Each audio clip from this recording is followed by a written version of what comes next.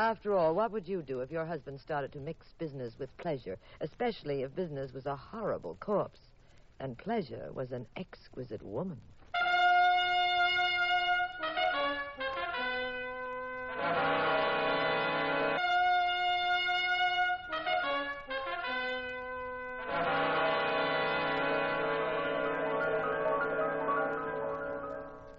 The National Broadcasting Company presents The Adventures of the Abbotts, starring Claudia Morgan and Les Damon as Jean and Pete Abbott, the nationally popular characters of detective fiction created by Francis Crane. Pat and Jean invite you to join them each week at this time on NBC for another recorded adventure in romance and crime. Tonight's puzzle and murder, the Royal Purple Scooter. And here is Jean Abbott. Well, I just called for Pat at his office. It was dinner time. My husband was ready to forget being a private detective and make a beeline for the nearest lobster a la Newburgh. Come on, Jean. We'll go down to the skipper's, relax, and I'll order myself Oh, is that a customer? So late. I'm not expecting one. Come in. Yeah? Mr. Abbott? Yes? My name is King. I'm from California Fidelity. Have you got a minute? Yes, Mr. King. Surely. Sit down. This is my wife. How do you do? How do you do, Mr. King? What's on your mind, Mr. King? Well, Mr. Abbott, my company sells accident insurance, and we think that we have a job for you. What's the problem? Do you mind if I deliver a short lecture on the insurance business? Not at all. Go ahead. The American public is really remarkable, Abbott. Now, our company spends $1 million a year telling people to use a little common sense. But they commit suicide anyway. They spend $1,000 for a painting, but they won't spend 50 cents to fix a rug on the stairway. Then their best friend steps on it, falls, and knocks his brains out. They'll take 6 hours to hang that same painting on the wall, but they won't take 60 seconds to move a bottle of iodine out of reach of the baby. Now, I hope I'm not shocking you, Mrs. Abbott. Oh, no, please go ahead, Mr. King. Now, we've done everything under the sun to try to educate the public, but they go right on sticking their fingers in the light sockets, standing under trees during storms, and stepping on the soap in the bathtub. You know, when I get the casualty tables, I often think that maybe Freud was right about the death wish. Maybe we like dying. You'd think anyone but a congenital imbecile wouldn't light a match to look inside a gas tank. But a man in Sacramento tried it just yesterday. I just saw him at the morgue. Now we've got a new problem, and that's why I'm here. Well, what's the problem? Too many dangerous old cars on the road. Oh, I see. The American public loves this method of doing away with itself. Everybody and his brother has grabbed hold of anything on wheels that will move, and they're out on the road doing 90 in cars that belong in the junkyard. Cars with steering rods that snap, worn shoes that blow, brake linings that won't hold. That's costing your company quite a few dollars, I imagine, huh? It's costing California Fidelity thousands of dollars every day, Mr. Abbott. Oh, we're geared to certain emergencies, but we can't see daylight on this one. So, our only hope is to make a test case. There was a chap killed in an auto crash on Locust Avenue last night. Here's the card on him. His name is MacDonald. Rick MacDonald. Oh, yes. I think I read about that in the paper. Yes. MacDonald was coming down a hill near Locust Avenue. It's a bad one. Terrific grade, soft shoulders. 8 fatalities in the last 6 months. The city council has been too busy to fix it. They could have banked the curve, but they preferred to spend the money painting gold letters on City Hall. MacDonald went right off the road and over a rocky cliff. He was alone in the car, wasn't he? Yes. He wasn't speeding, though. The meter was smashed at 32 miles an hour. Did you find anything that showed why he spilled over? No. We had a top-flight mechanic take the wreck apart. Couldn't tell a thing. Car was too banged up. What do you know about the man who died? MacDonald? Well, he was 42, owned a chain of drugstores, married. He seems to have kept out of trouble. He was what we'd call a good risk. Now, he'd bought the car just a few days ago. Now then, if we could show that the car was a death trap when he plunked down his $1,750 for it, if we could show criminal negligence by the dealer who sold it... Then you'd have a case. Exactly. Maybe then we could set off some legal fireworks and get out of paying these dozens of fat claims like MacDonald's. His alone is $100,000. $100,000? Yes. Who sold him the car? A chap named Tenike. Harry Tenike. He has a fancy lot over on 7th Street. Mr. Abbott, if you'd investigate for us, California Fidelity would be glad to pay any reasonable fee. All right, Mr. King. Now, what do you know about the dealer, Tenike? Not much. He's been selling used cars for a long time. Grabs jalopies cheap on the East Coast, then palms them off in Dallas or here in San Francisco. He's about, 36. Single. No prison record, no legal trouble at all. Mm-hmm. Okay, Mr. King, I'll take it from here. It would be worth quite a lot to us, Mr. Abbott, if you could prove the accident wasn't necessary. Well, it shouldn't be too hard to prove that some of the cars they're selling these days aren't exactly dreamboats. Some. Probably most of them. Insurance companies have such fine, trusting natures. Well, we're not dealing with the Vassar Daisy chain, Mrs. Abbott. The insurance company very often involves what Mark Twain called downright human cussedness. It's not a business for people with queasy stomachs or elaborate moral standards. Have you anything else to tell me, Mr. King? No, I think that's about it. I guess you forgot one little item. I read it in the paper this morning. Oh, really? What was that? When they found that wrecked car and McDonald's body, they found a scooter on the back seat, a purple scooter. Yes, that's right. I'd forgotten about that. Well, the newspaper said that the McDonald's didn't have any children, so why was there a scooter in the dead man's automobile? Oh, I see, Pat. You mean MacDonald was murdered.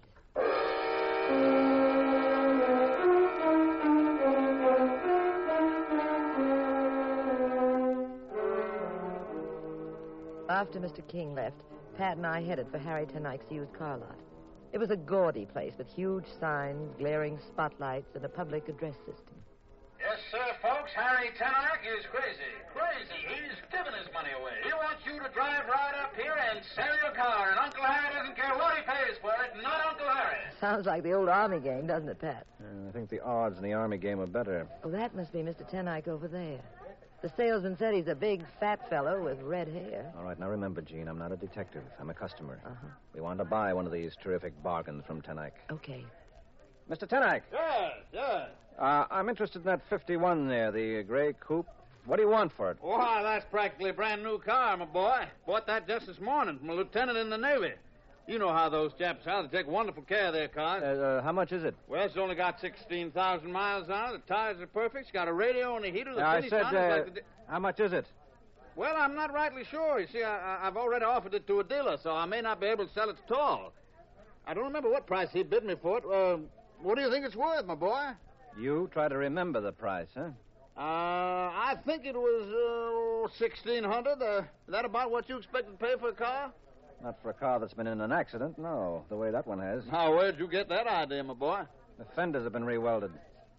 The hood's been worked on. That car isn't worth $1,600 tonight. Well, maybe it does need a little fixing, but I'll have my mechanic go over it for you. Is that the kind of a phony deal you made with Rick McDonald? Did you sell him one of these hot cars, one of these suicide buses? Well, where'd you get that idea? A little birdie told me. Very funny. Did you know McDonald at all? Or was he just another sucker? Look, Bud, when I want quiz programs, I turn on the radio. Who are you, anyway? My name is Abbott. Pat Abbott. And I'm Mrs. Abbott. Who sent you here? You what they call a private investigator? Oh, they call me a lot of other things, too. Look here, Abbott. I did know Rick McDonald. Matter of fact, he happened to be a very good friend of mine. And I wouldn't chisel Rick out of a dime. The car I sold him was perfect. Yes, but there isn't any way of proving that now, is there? Rick knew cars, Abbott. He'd driven cars for 20 years. I couldn't have gypped him even if I wanted to. And besides, we were practically buddies. So he'd trust you, eh, Tenike? He'd take your word, blind, that the car was okay. Get out of here. I'd have knocked your lousy head off for hinting that I double-crossed Rick. I had nothing to do with the way he got killed. He was on a crummy hill. 8 other guys went off the same road this year. That ain't my fault. And no Penny Annie Sherlock Holmes. You say you knew McDonald very well? Sure I did. I've known the McDonalds for years. You must have known Mrs. McDonald, too. Dottie? Sure. So what? So nothing. Now, look here. Dottie's a good girl. You've been hearing that stuff about how she runs around? Now, they say that just because she's so pretty. That's all. Now, go on. Beat it, Abbott. You get out of here and forget my address. Ah, dear, you're coming around here with dirty cracks about Rick and Dottie. What are you trying to do? Show the boys you're smart? Show them that they hired a genius? What some people won't do to make a buck. All right, easy, Tenike, easy. You get out of here. You get out and make it fast before I take this wrench. All right, I'm going, Tenike. Nice to meet you. Yeah, you're just the way they describe you in the ads. Jolly Harry Tenike, everybody's friend.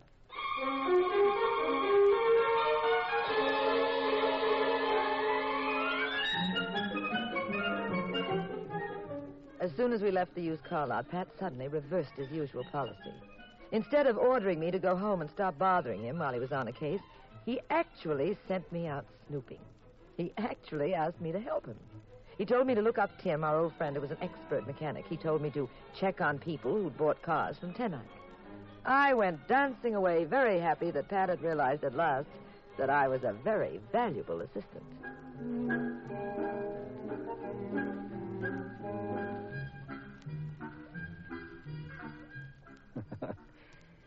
This is Pat Abbott. Ordinarily, I don't barge in on Gene's storytelling, but, just between you and me, I got rid of Gene purposely. I'd given her a lot of useless things to do so that I could go to see Mrs. McDonald alone. Oh, all in the line of duty, of course. From what I'd heard about Dottie, I knew I'd be better off if there weren't any other women around, and she thought I was single. See, I wanted Mrs. McDonald to play every card she had without inhibitions.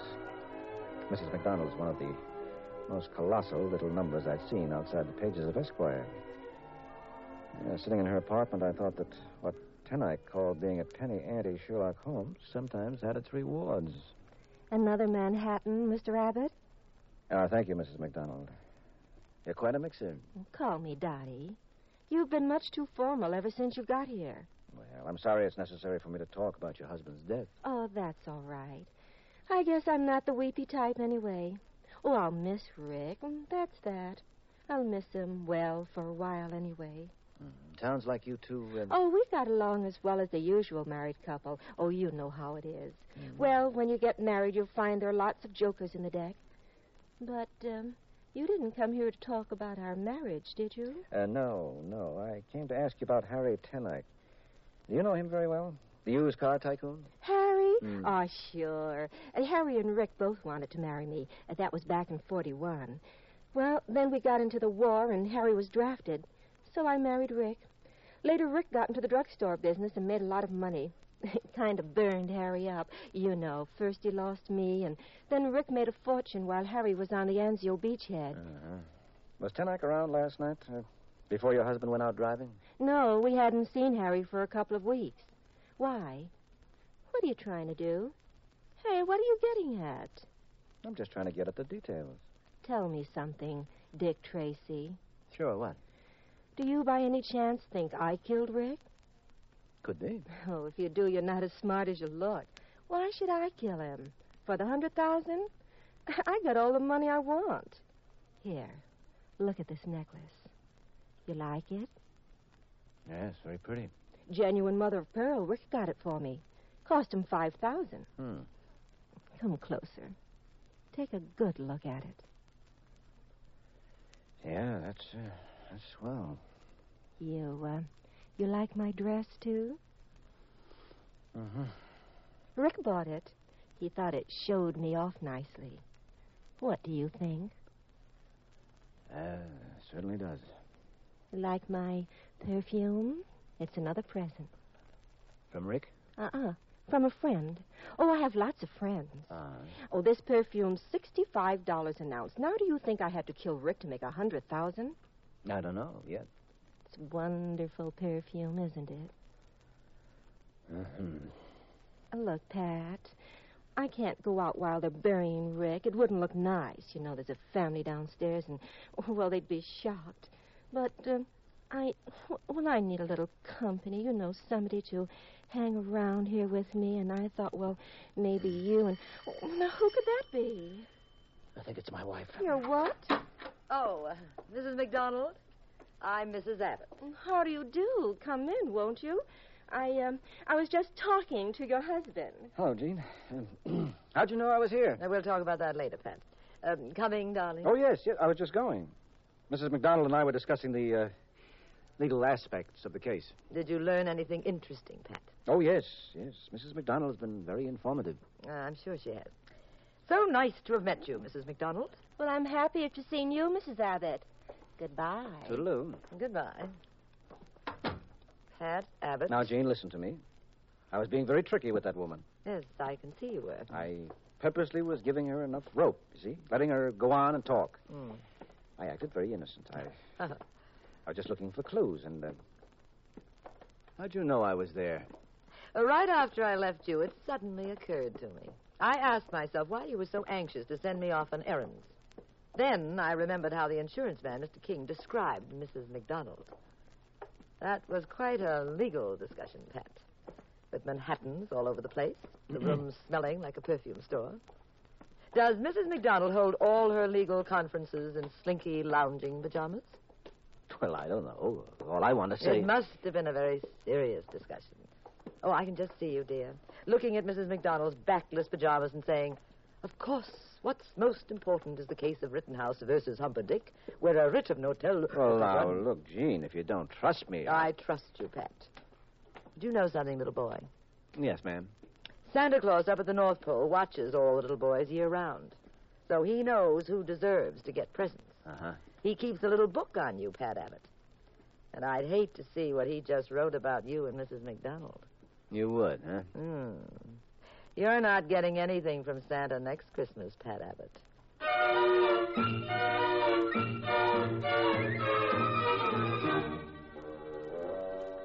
Back at Pat's office after we finished discussing Mrs. McDonald, we discussed the case, seriously.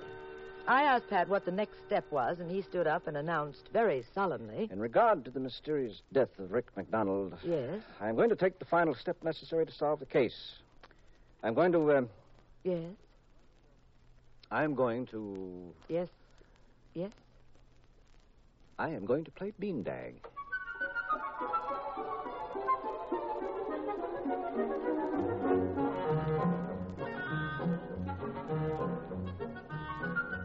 Pat wasn't fooling either. Without any explanation, he left me flat in his office and went running over to the Locust Street section where, and he began to play beanbag with all the neighborhood youngsters. I decided that Pat was either disgusted with the case or temporarily insane. I decided this was a perfect opportunity for me to solve the mystery on my own. So I went back to Harry Tenike and his used car lot. I told your husband to stay away from here, Mrs. Abbott. Now I'm telling you. Now get out and stay out.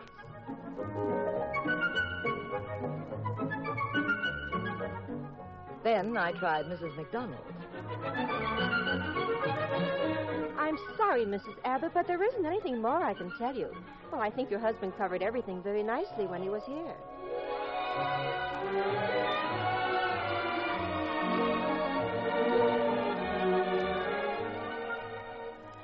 3 days went by, and all this time Pat was still in his second childhood phase, playing one-a-cat, cops and robbers, and handball with the youngsters. He was on a sandlot watching a ball game when... Hey, some game, eh, Billy? Oh, boy, it sure is, Mr. Abbott. Now, remember, if we win this one, I'm going to buy you a brand new first baseman's mitt. Oh, golly. Would you? Oh, boy. You got many toys, Billy? Oh, sure. I got millions of them. Uh-huh. Listen, Billy, you want to tell me a secret? Uh-huh. What? Well, it's about something that happened last week. Now, you can tell me the answer. You can trust me, you know. Sure. What is it? Well, now, I won't tell a soul. But I want you to tell me the truth. Go ahead. Shoot. Billy, did you lose a scooter?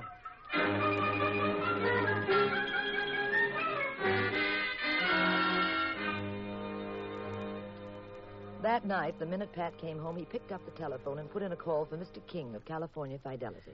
Well, I hope King is home, Gene. You must have found out something very important to be calling him at home, Pat. Yes, I did. Hello? Mr. King. Yes? This is Pat Abbott. Oh, hello there, Abbott. Well, you got something for us? Yes, I think I've got your answer.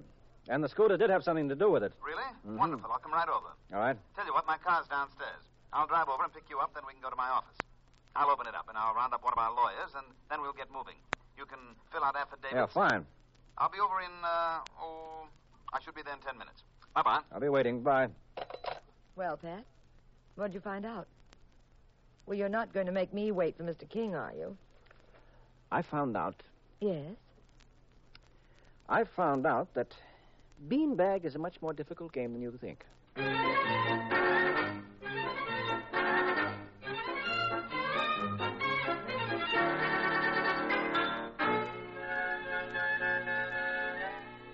We waited quite a while for Mr. King, almost 30 minutes. Pat got impatient and went to the corner stationery store for the evening papers. Finally, Mr. King appeared. We got into his car and drove off for the insurance office. All right, Abbott. What's the story? Well, Mr. King, in the first place, just as you suspected, McDonald didn't have an accident. Really? Go on, Abbott. Well, I spoke to Harry Tenike and to Mrs. McDonald, but the most fascinating item in the whole setup, as far as I was concerned, was a scooter found in the back of McDonald's automobile. Yes. You said over the phone that you had something on that. Yeah, well, I made it my business to hang around with the kids who lived near the McDonald's. I sort of built up a reservoir of goodwill with the gang of them. Mm-hmm. I wanted to know if one of them had lost a scooter, and sure enough, one of them had. His name was Billy Livingston. Great kid, Billy. Kind of devilish, too. You see, the night McDonald died, Billy had stolen into the back of McDonald's auto with a scooter. He was hiding back there, trying to sneak a free ride. Well, McDonald parked in front of a stationery store and had gone inside to buy a paper or something. And while Billy crouched on the floor in the back, someone came up. He lifted the hood of McDonald's car and jimmied the works. Probably loosened the steering rod. Well, Billy got scared and ran away, leaving his scooter on the back seat. That's why it was found in the wreckage. Well, after the news went around town, Billy was too frightened to announce that it was his scooter. Well, could Billy see well enough from the back seat that night to recognize who jimmied the car? Mm-hmm. He could, Gene. You mean the kid knows who committed the murder? He can identify them? He can. Well, who was it? Who killed McDonald? You did, Mr. King. Pat, you said... Yes, I said Mr. King did, Gene. I made a mistake, Abbott. I purposely hired you, figuring that it would be a nice cover-up for me. The double bluff, you know? The guy who pulled the gag, insisting that there be an investigation. Seems I underestimated you. I thought you'd go up a blind alley or pin it on Harry Tenike. Pat, we've got... You don't have to do anything, Mrs. Abbott. I carry a .38. I've carried it ever since I killed Rick. Comes in handy now. I can stop my car. You know, King, the only thing that bothered me is why. Why did you do it? Because of Dottie McDonald. I had a yen for Dottie. One of those bad ones. Makes you sick inside and pretty desperate. I sweated it out for a while, then she started to pay some attention to me. I went out with her a few times. Got to where I figured that if it weren't for Rick, I could be the number one boy. Especially since Dottie couldn't stand her husband. Being second in the league is no good. You get so you want to be first so much you don't care about anything else. Then Rick called. Wanted insurance on the car. I knew he'd bought a used one, probably a punk one. Harry Tenike hated Rick. So, Harry Tenike was the perfect suspect, huh? Sure. And there was another thing. The hill near Locust Avenue where Rick lived. It's a dangerous incline. And automobile accidents make almost perfect murders. So I had all the cards. Yeah. Now, if you'll stay right where you are. In the front seat, there's some rope, Mr. Abbott, on the floor beside you. Will you pick it up, please, and hand it to me? And, I think you're an intelligent man. I think you won't try anything. I think you know that if you do, I'll blow your wife's head off. Here's the rope. Now, don't move, either of you. I can wrap the rope around you with my left hand, I think. So, and tie it down to the door handle. So, gotta pull it tight. There we are. What are you going to do? Mrs. Abbott, the hill where Rick went over is just ahead of us. I'm going to start the car and then jump out. Simple, isn't it? No, you can't do that. If we're found in your car without... Did you ever hear of accident faking, Mrs. Abbott? That's another side to this fascinating business that I'm in. I had a long talk with one of the best accident fakers in the country last year.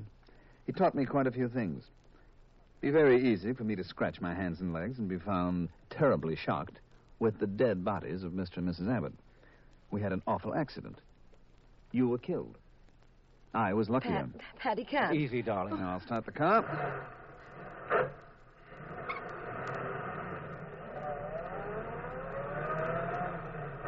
Now, if you don't mind, I'll be leaving. Pat, he's gone. You've got to stop this car. You tied this rope too tight. I can't move my arms either. There's the hill, Pat, right ahead of us. Stop the car. Stop the car. Oh, Pat, you've got to stop the car. There's the hill right ahead of us. Come out, Billy. Billy? Okay, Mr. Abbott. Our friend Billy Livingston is with us, Gene.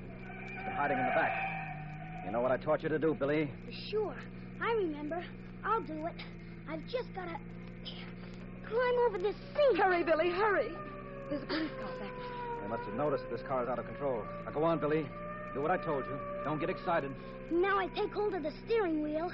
Right, Mr. Abbott? That's it, boy. Take it. Hold on to it. Steady. Steady. Stop the car. Here's the hill, Pat. Here it comes. You know which pedal's the brake, Billy. I showed you that. Yes, I know. Now I step on the brake. Keep the wheel steady and straight. I can't reach the brake. My foot's too short. Try, Billy. Go on, boy. Try. Reach, Billy. Reach. You've got to step on that brake. Oh, it's so hard to reach it. You're touching it, Billy. That's it. Now step on it. The hill. The hill.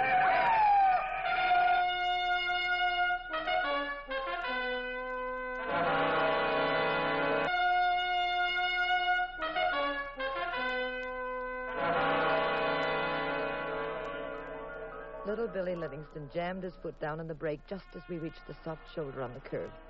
Just as we would have gone over.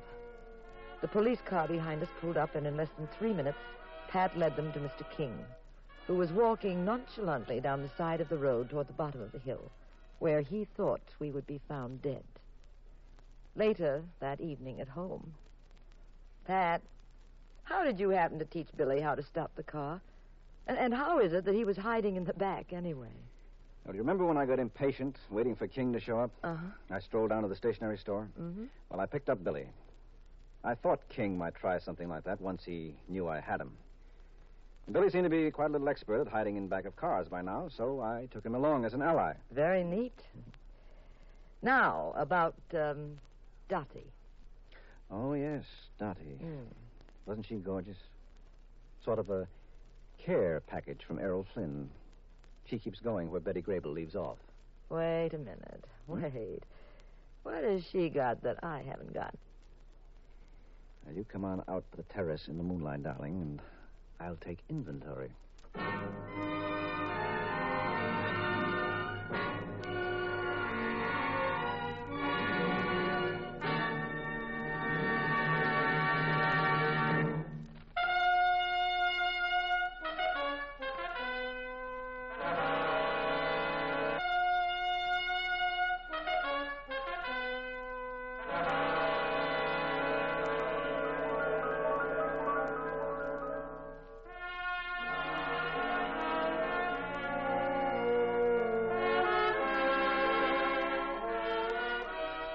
The National Broadcasting Company has presented The Adventures of the Aotas, starring Claudia Morgan and Les Damon as those nationally known popular personalities of detective fiction, Pat and Jean Abbott, created by Francis Crane. We wish to thank Ann Corio for portraying the role of Dot McDonald in tonight's story. Our cast tonight included Mandel Kramer and David Pfeffer. The Adventures of the Abbotts was written by Howard Merrill. Original music composed and conducted by Dewey Bergman. Produced by Ted Lloyd and Bernard L. Schubert. Directed and recorded by Harry Frazee. Next week, same time, same station, another exciting adventure in crime with Pat and Jean in The Adventures of the Abbotts. This is Roger Tuttle speaking. This is the United States Armed Forces Radio and Television Service.